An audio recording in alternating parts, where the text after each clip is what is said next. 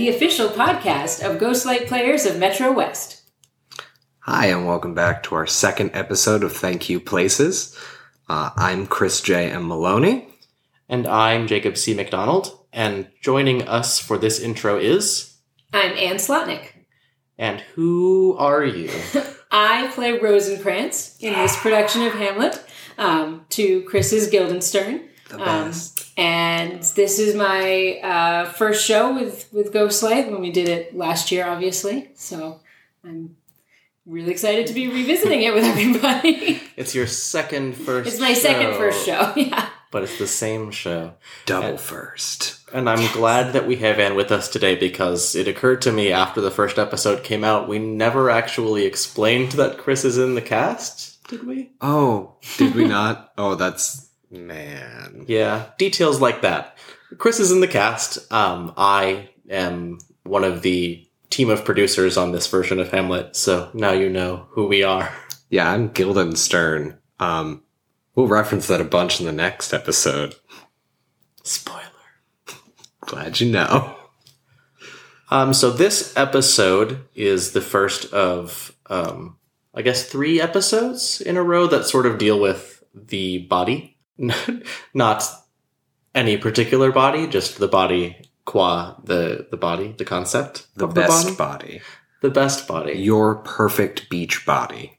The body politic. Not that last one. That's not right. That's misleading. And in particular, dealing with how the body politic creates its character on stage. Starting this week with Michelle Leibowitz, who we'll hear from in a minute, talking about how she goes through getting the physicality of her character, Gertrude, as well as playing in the 3/4 stage setup that we have for the show. Yeah, this episode will be a little light on me. Jacob took the lead for this one as we recorded the next 2 episodes simultaneously. We're both still alive. Ringo Starr is not the only Beatle. Wait, is Ringo Starr the only Beatle? I don't remember how the conspiracy goes. I know that in the conspiracy, Paul is dead. Yes, because he's the one in the red jacket. Yes. Also, Avril Lavigne died a long time ago. I just read that one. I saw that in, 2002, and it's making a resurgence, which is strange. We need more Hamlet conspiracy theories. We'll work on it. I bet we can find those. Yes. I think. Yeah. Those are. So before we dive in, Anne, do you have a hot take on the topic of this episode that you can... Well, I think for me, one thing that's really unique about this production is, as we have just learned in rehearsal today, really been continuing into this summer, is the idea of that 3/4 audience. We have 3 sides of our stage filled with audience members, and remembering to constantly be cheating out in the right ways and stay on diagonals and using your body, not just in relationship to your scene partner, but also to the 3 sides of the stage the audience is enjoying the show from. I think it's a fun challenge as the actor, and that's great. And we also have a fight scene, Chris and I and a lot of other people. So that's been definitely body related, I would say. I don't worry about it much. My best side is my backside.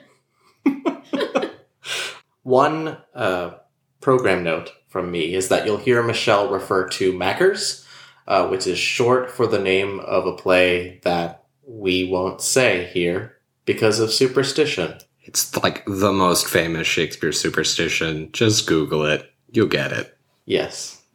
It's also the one that sounds most like Mackers. Coriolanus.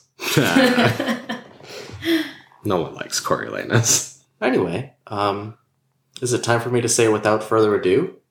Yeah, I think it is. It might be. Close enough. Without further ado, this. Okay, I'm Michelle Leibowitz, and I'm playing Gertrude. So, just the first question that popped into my head, because it's sort of an obvious question, and so sort of by way of introducing you a little bit more, is that you're a dancer. I am. A choreographer. Yes. And I was just wondering how, if at all, you feel like that influences how you approach physicality when you're acting in a non-dance context? It's a really good question. It absolutely does affect that. I that's one of the things that I tend to do with my characters is sort of explore their physicality, how they stand, how they walk, what do they do with their hands, and sort of make a conscious decision to play with that and to see what feels right for that character. So would you say that you sort of find the physicality of the character inside out by coming up with things and playing with them rather than, like I've heard actors that sort of picked an animal and drew it. We did that for Pippin, actually. Yes, we did. The ensemble for Pippin, we each picked an animal and sort of based themselves off that. Do you usually do more of the former?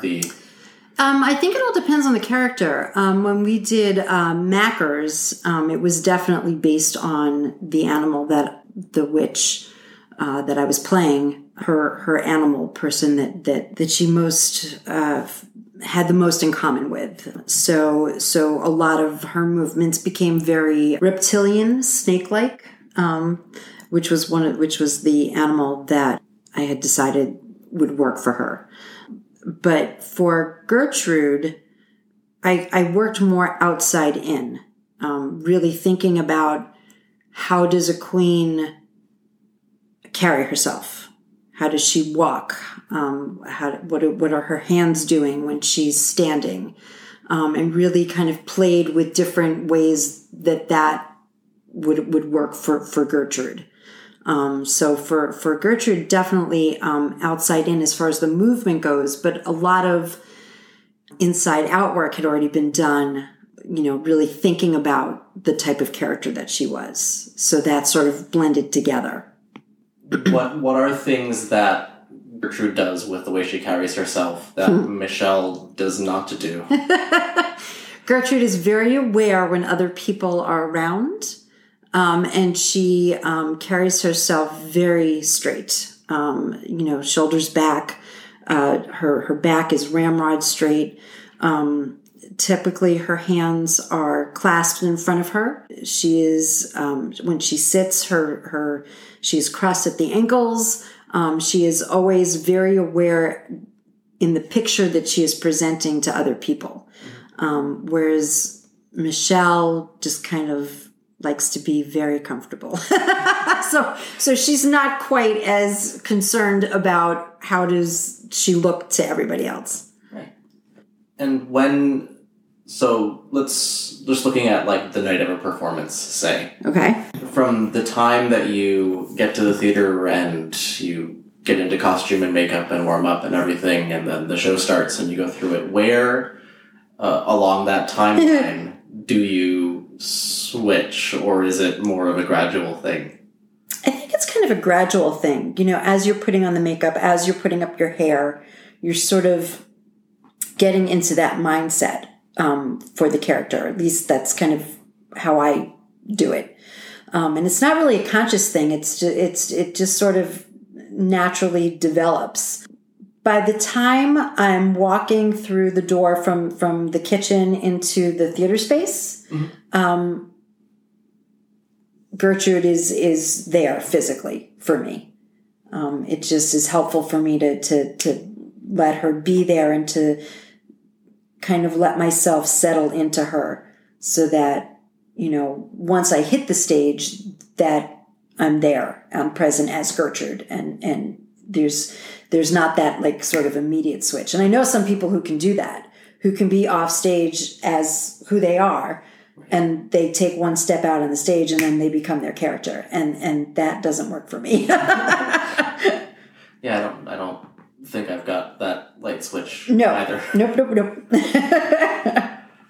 So for those who didn't see the original Hamlet, we did it in a 3/4 thrust. So basically the playing area surrounded on 3 sides by audience. Yes. Which presents interesting challenges for being seen and heard and making sure that no one feels neglected. Yep.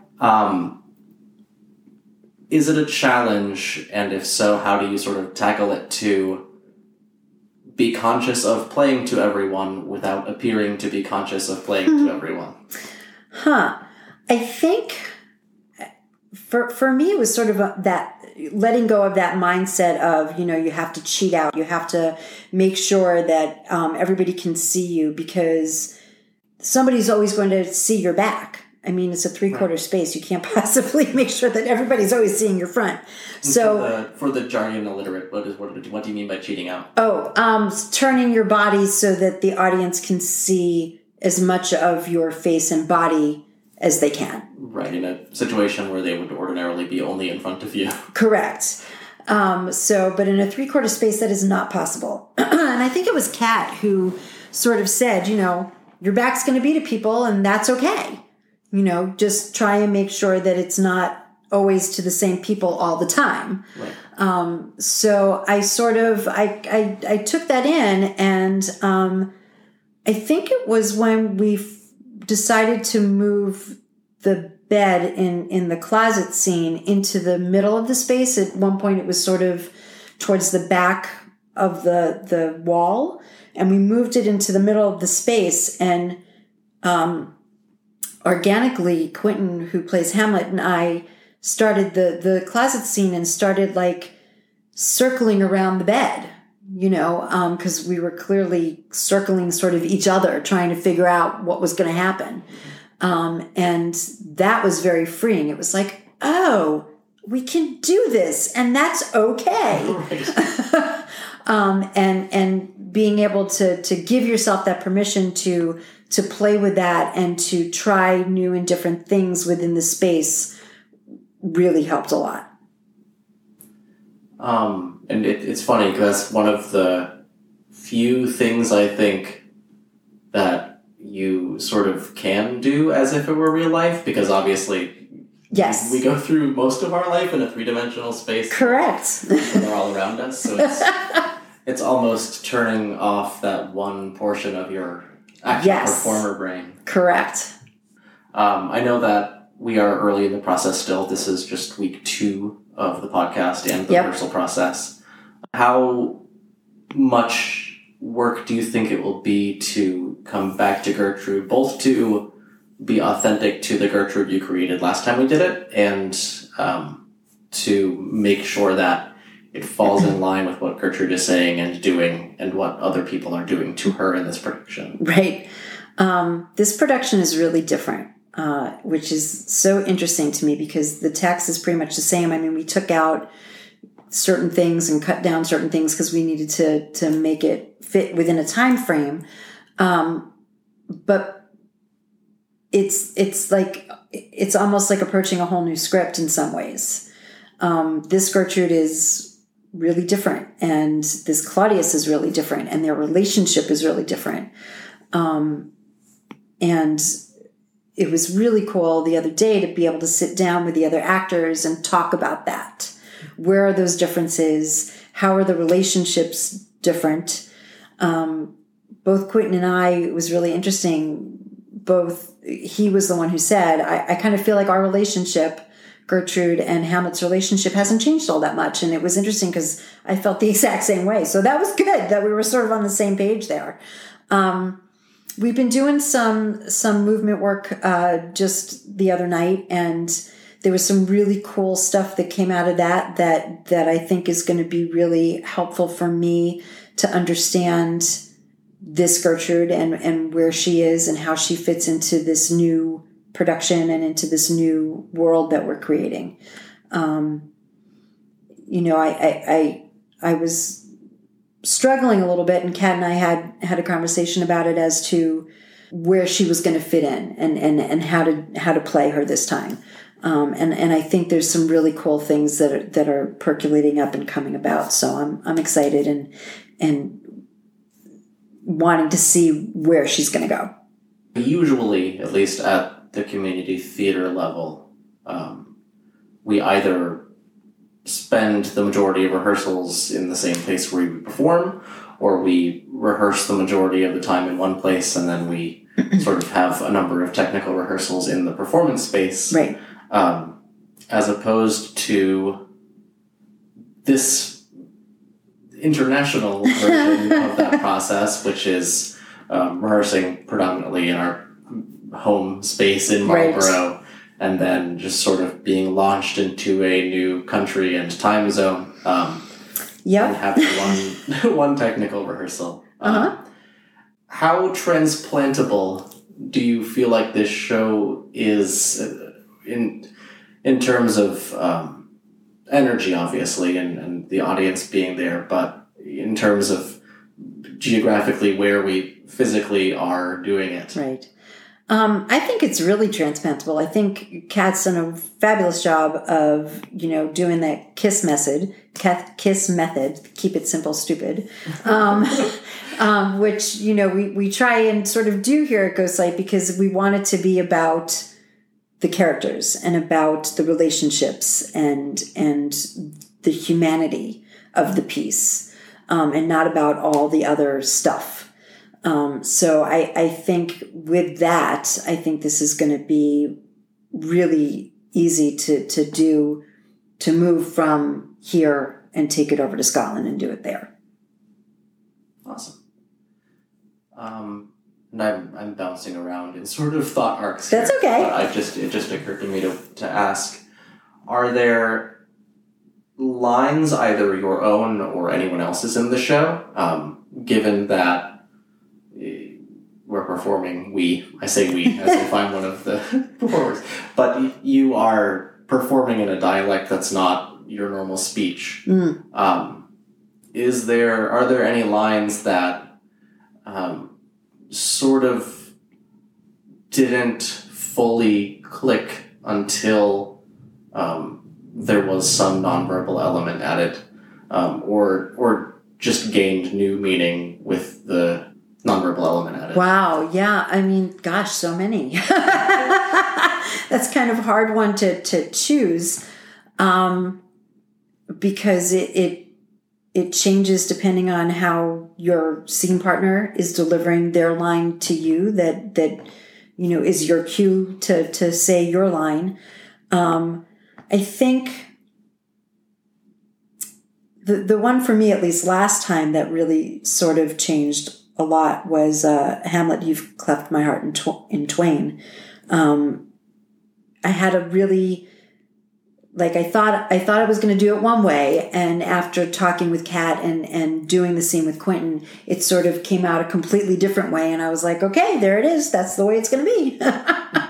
So that one to me that one stands out. And it's funny because earlier in that same scene, the one that stood out to me watching was the "What wilt thou do? They will not murder me." Oh yeah, because the way that line gets delivered completely depends on whether Hamlet seems like he might murder you. Yes, and that was definitely something that we needed to work on. Quentin is just adorable and was like, "I don't want to hurt you," and I was like, "Well, you gotta." I've gotta feel like my life is in danger, or else, that line doesn't make a whole lot of sense. So, right. And we got there, which is great. Excellent. What are the challenges, and spoiler alert for everyone listening who somehow managed to reach episode 2 of this podcast without knowing Hamlet? What's it like being a corpse on stage? Oh gosh, that's like one of the hardest things to do, I have to say. It's like so nerve-wracking. 'Cause you have to breathe. You can't not breathe. Right. So, but the second you start focusing on, I don't want people to see me breathing, is when all of a sudden you're like, oh, I have to take a lot of breaths, because now like you're so hyper aware of it. So I really do try and zone out a little bit and breathe in through your nose and out through your mouth, and shorter type breaths, because you don't want to necessarily see my chest rising and falling. That would be incredibly distracting.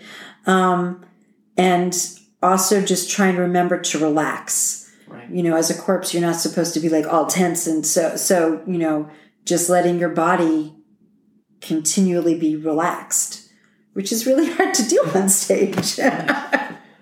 Do you listen to the remainder of the dialogue? There are a few minutes left after Gertrude dies. A little bit. I listen right up until the part that Quentin talks about Gertrude, because he did in the last time that we did it, he grabbed my hand and kissed my hand. So I wanted to be aware that he was going to do that, because I didn't want to flinch.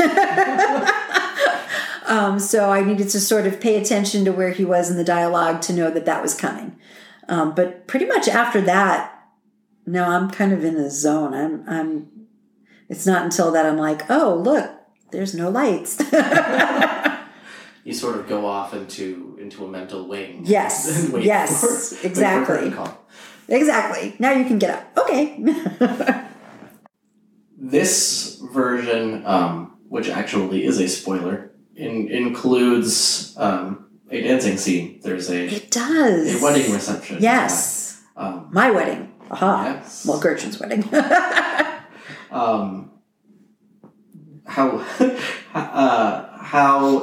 have you been / do you expect that you and your partner (S) will sort of navigate what physically you're going to do in the dancing scene? I think Kat has some ideas as to what kind of movements she wants us to do and sort of where she wants us to be. I don't know if she's actually like choreographed anything specifically.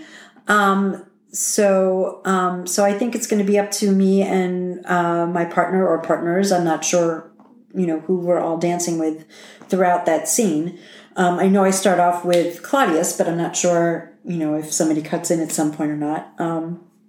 So I would imagine that we as the actors are going to take these sort of standard steps that Kat has and find ways to use them, which I think is kind of exciting. I like that as a dancer. Right. And that ties into this question that might be nonsensical, but that's why it's fun. Okay. Nonsensical and fun. I like it. Let's just imagine in a theoretical Hamlet the musical. Okay. that is not the Lion King. Okay. All right. Okay. Good. Okay. If you were choreographing and just where would you start? Besides the music obviously is a factor, but if it were whatever music lies in your head when you think of Hamlet. Oh gosh. Just even in terms of style or another show that you would. Oh my God. I don't know. It would probably, I think it would be really cool to do like a hip hop version of it. I think that would be a really neat, sort of turning it on its head. And I know it's already been done with Hamilton and stuff, but I could sort of see it in that sort of ambiguous genre. Like, the costumes would be sort of old-fashioned, but sort of modern, and people can be women or men. And that I think that kind of thing really opens up a lot of possibilities when it can be a little bit more open and fluid as to what you can do with that material. I agree. Cool. And we'll probably go into this more in later episodes, but Shakespeare already has so much of that possibility because of so many intentional ambiguities in the way it's written. Yes. And so few stage directions. Yes, which is very cool. To me, that's the kind of theater that typically attracts me, that I want to do. I'm as far as a director and a choreographer, the standard book musicals, as great as some of them are not as exciting to do as a director and a choreographer for me, because they sort of have a very standard script, and people expect certain things from them. So I like to do something that's a little bit more open, such as Pippin, Shakespeare, which you can really play around with and see and be creative and see what you can come up with, how you can put your handprint on it. Awesome. Do you have any last thoughts that you want to put on tape? Last thoughts. Come see us. Come see Hamlet when we do it here, because it's awesome, and my fellow cast members are spectacular. Love working with each and every one of them. They are so giving on stage and such incredible people off stage. And this is going to be different. So even if you saw the first one, the first time we did it, I think you're going to want to come and see this one too. I can corroborate. Yay! 1 minute to Places. Thank you, Juan. And thank you for listening to Thank You Places, hosted by Us. Chris J. M. Maloney. And Jacob C. McDonald. Our guest today was Michelle Leibowitz, actor playing Gertrude and board member of Ghostlight Players. Music written and produced by Four Paws. Special thanks to the First Church in Marlborough for the use of their space for recording. Special thanks also to Ann Slotnick for being our guest hostess. She is doing a pump up hand motion. And Rosencrantz. And to Jilliel Zuckerman. Jillian and Ariel Zuckerman. Close enough. Close enough. This has been a production of Ghostlight Players. A non-profit theater troupe from Marlborough, Massachusetts. If you liked what you heard here, you'll love the other things. The other things we make. Visit ghostlightplayers.com. Or find us on the newfangled social media at GL Players. Bye. Ciao. Exit stage adieu, left. remember me, or whatever.